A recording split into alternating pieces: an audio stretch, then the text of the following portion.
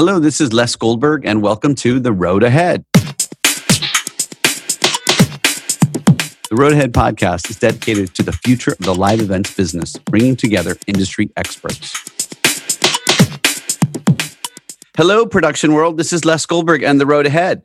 Today, I have three amazing guests. I have Damian Gravois, I have Chelsea Messina, and Josh Bailey. All three of them are from ETP, our technical team, part of BrainHub.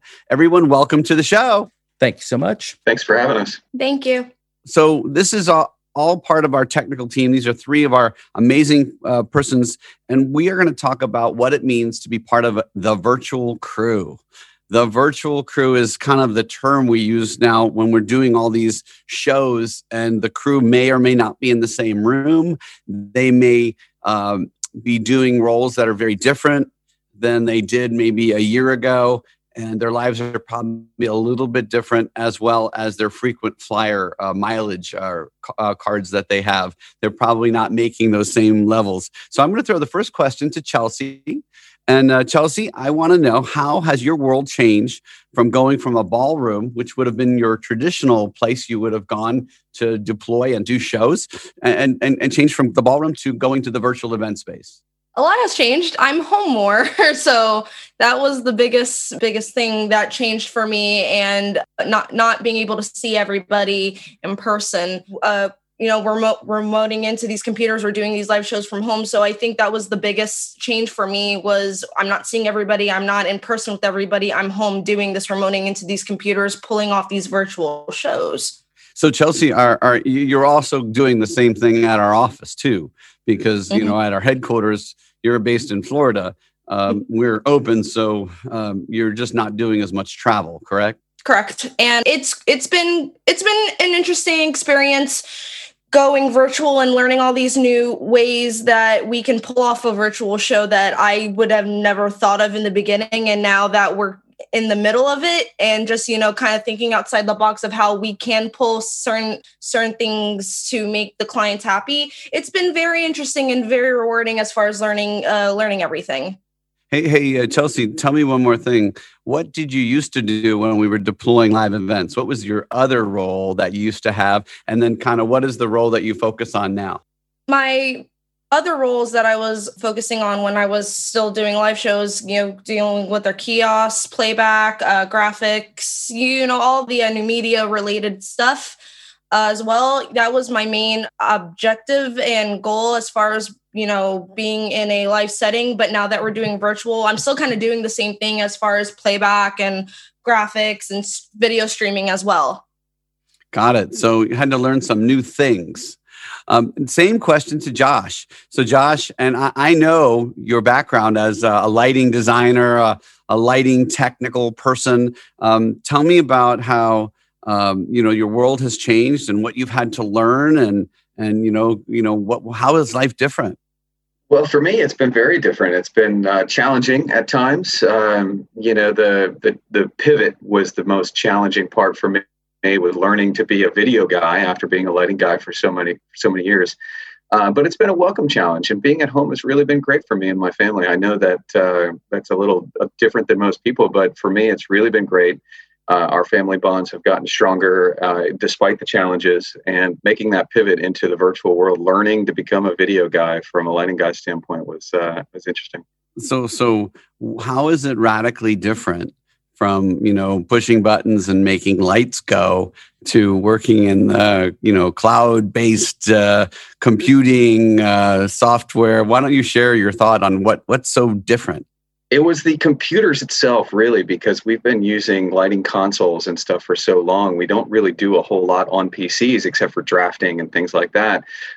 So for me, learning to become an IT guy, to change IP addresses on remote computers, and learning all this new software like OBS, as well as using remote programs like TeamViewer and Google Remote Desktop and all that stuff, that's not something that we ever really had to do, at least from my experience as a lighting guy. I didn't do that very often. So that was the main change. Got it. Okay. To Damian. Damian, how is your life different? And going from, the ballroom, what did you used to do in the ballroom? And tell us what you do now. and tell us maybe what's a little different. Yeah. So in the ballroom, behind the drape, behind the scenes was switching on different types of high-res broadcast switchers, being a TD, directing. The experience hasn't changed drastically from the sense of what we've been doing in the video side, but more of where we have been. And then really the personality types have shown through as the extroverts to the introverts as well. On show site, you're around all of these people, you're constantly engaging, and you have a lot of, relationship building with those people.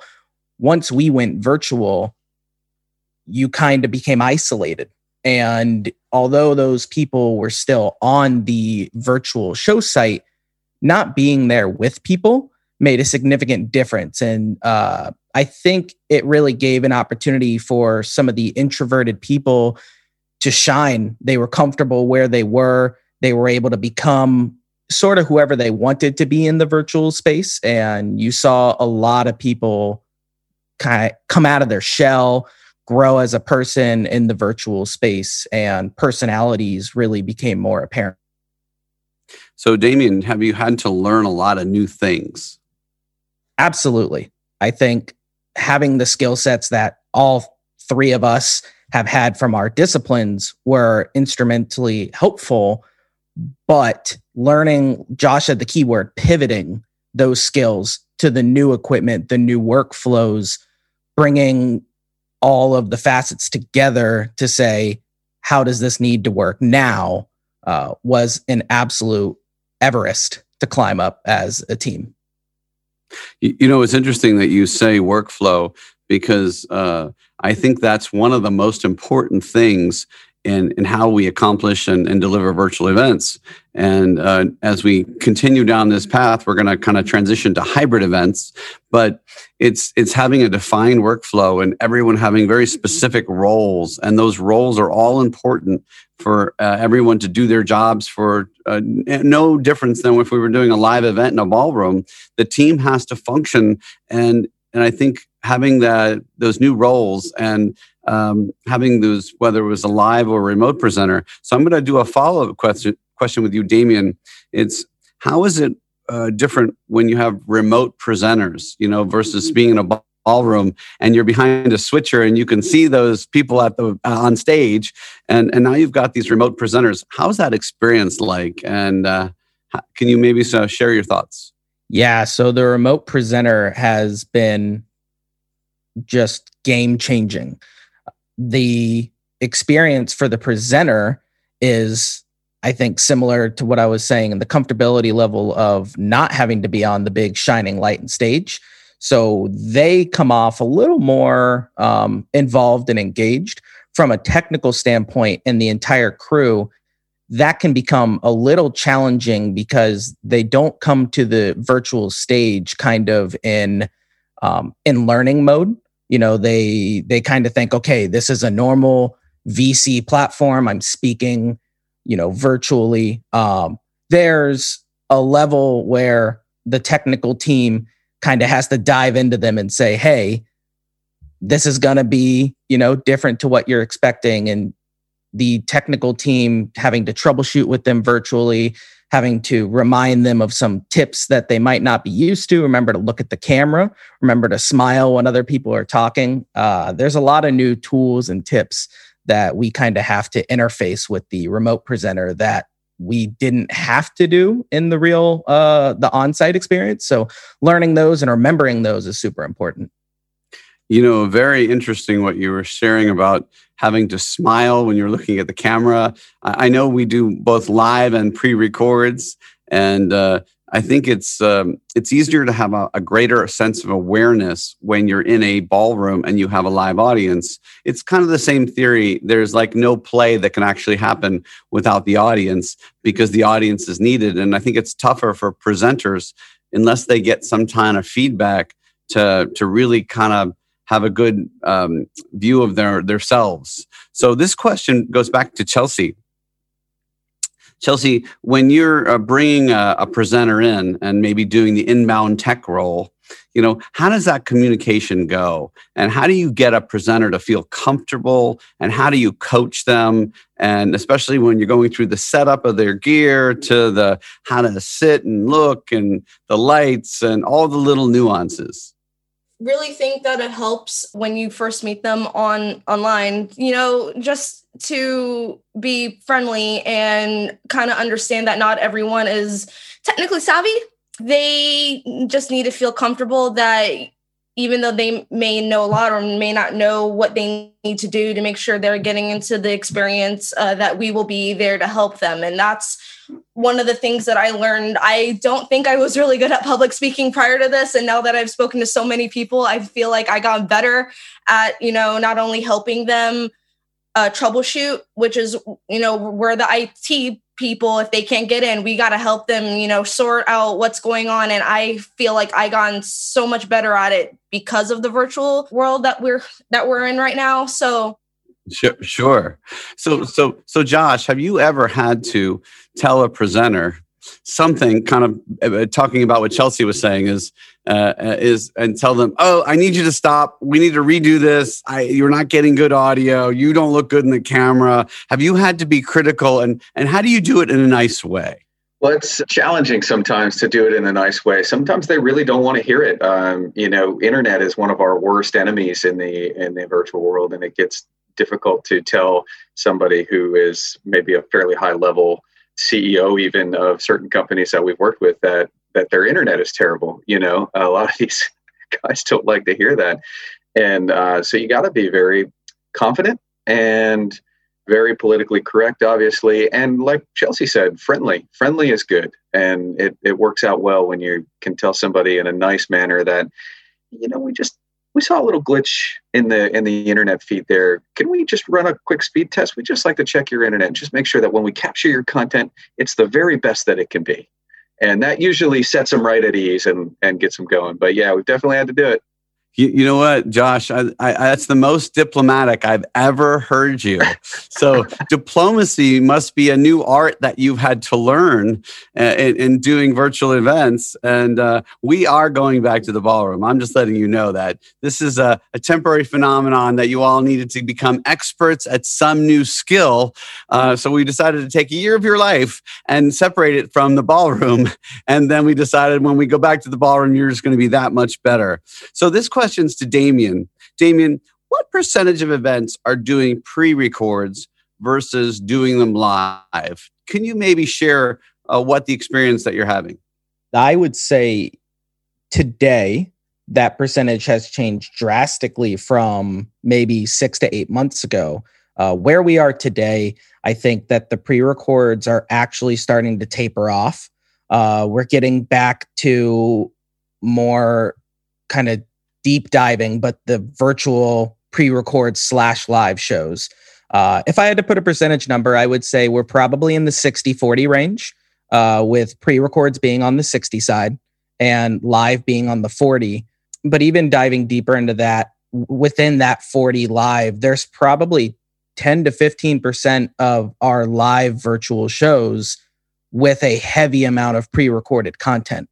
Those are really popular for a couple of different reasons. Josh hit on it most with certain executives or, just presenters from these companies that maybe their internet speeds aren't the greatest or their dependability or their schedules are full. We're finding that producers are being really flexible and saying, let's bring some recorded sessions in that are recorded live. So they do flow very well in show flows of a live session. So that's where we find that 60-40 split, I think, is where we are today. Got it. So, Chelsea, this is a question. Have you done much in our studios or any studio for that matter, working on these events? Have you had any of those experiences? Yeah, I actually just did a show where I got to be a D3 operator for a show that was mainly just pre-records. They spent the whole month pre-recording, these executives, these presenters with, graphics and everything and playback. And then they all got edited together and we played them back via media, D3. So that was a great experience for me because I actually never done a D3 show before. So today that was a new skill to learn. And I was so happy to do it because I've always wanted to operate media servers. So that was a great experience. And, all pre-records. That whole month was just them recording. So Josh, can you share, the difference of maybe working in a cloud-based environment versus a master control room? Yeah, I can. Chelsea and I just did that event she was just referencing. We were on that event together, and it was very interesting. It was my first time working in actually, I think it was my second time working in a master control room, but it was certainly my first time in the Mez. I had done some other stuff in the Coil studio as well, but it was very interesting, and it was one of my few opportunities that I've had to be a streaming tech. So I was working with somewhat new technology, again, something new that I had to learn to pivot to, which was the outbound streaming role. It was interesting. I like the way we have it set up, and it brought some of that camaraderie back that we used to have on show site when we were doing live events and stuff. And that was the part about it that I enjoyed the most, was the little short conversations that you have with people that you wouldn't have in the virtual world. The niceties and whatnot, exchanging pleasantries throughout the day, that kind of stuff. Oh, sure. When people are gathering, obviously in Florida, we're completely open. So right. Obviously the studio activity has been plentiful. This question is to Damian. Damian, what do you think hybrid events are going to look like? Maybe you could opine that take some of your live and some of your hybrid and mix it together, or your virtual and mix it together. What do you think it looks like? I think hybrid events are going to look like two very produced shows running in harmony.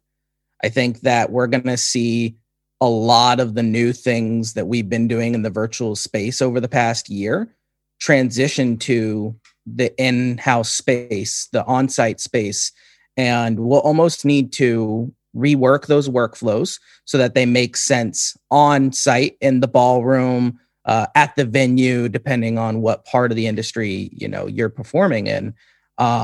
The hybrid is going to fluctuate. I don't think we're going to do two shows that are ever going to be the same, but that's kind of the fun part of the industry. Is I think there's a lot of opportunity for the virtual space to continue onto the live space. And I think it's going to give a lot of opportunity to reach a lot more audience than we would have in the live space exclusively. Got it. And this question to Josh is, and going back to live events and hybrid events, how do you think health and safety is going to play a role? And when you're out on site, and what might be different? Well, I'm actually doing a drawing right now for a event that's coming up here early May at our convention center at the OCCC. And one of the first things that I noticed as I'm doing the drawing is that they've got a plan to put all the audience at 6-foot tables, one person per table throughout the entire Valencia ballroom. So it's only seating for 300, which the capacity of that room is much, much more. But because of COVID, that's just one change that I noticed, is that they're doing things like that where the audience is going to be really spread out. You're not going to have the capacity. You're not going to be full to capacity inside the ballroom. I'll be interested to know what they do for front of house positions and stuff like that to try to keep people spread out and separated from each other, so to speak. During the early parts of the recovery from the pandemic, it'll be interesting to see. I think later it's going to get a little bit crazy and people will start crowding back into the rooms a little bit more, as much as the government lets them. There's different jurisdictions and they'll have different densities, but hopefully through mass vaccinations, we're going to all see a better outcome moving forward. And we're all going to get back to doing what we love to do. And we're going to be better than we were a year ago, because not only did we have the live skills to operate the equipment and deliver that live show, we have the same skills for the virtual experience. And it just makes everyone more versatile, and to be able to deliver, I think, as Damian said, the two different shows in harmony, the virtual show and the live show, and they might have intersection points. But anyway, well, for all of you, I so appreciate you joining today, Damian, Chelsea, and Josh. You are part of a very talented team at BrainHub, and we look forward to getting back to the ballroom and continuing to do virtual events, hybrid events, live events, and we look forward to a prosperous recovery and hopefully To quote one of our guys here, we're going to go from pandemic to pandemonium, and the craziness is coming. So hopefully for all of you, I hope you're all prepared. And this is Les Goldberg and the road ahead. Thank you all. Good job. Yeah, that was great. Thanks. Appreciate you having us.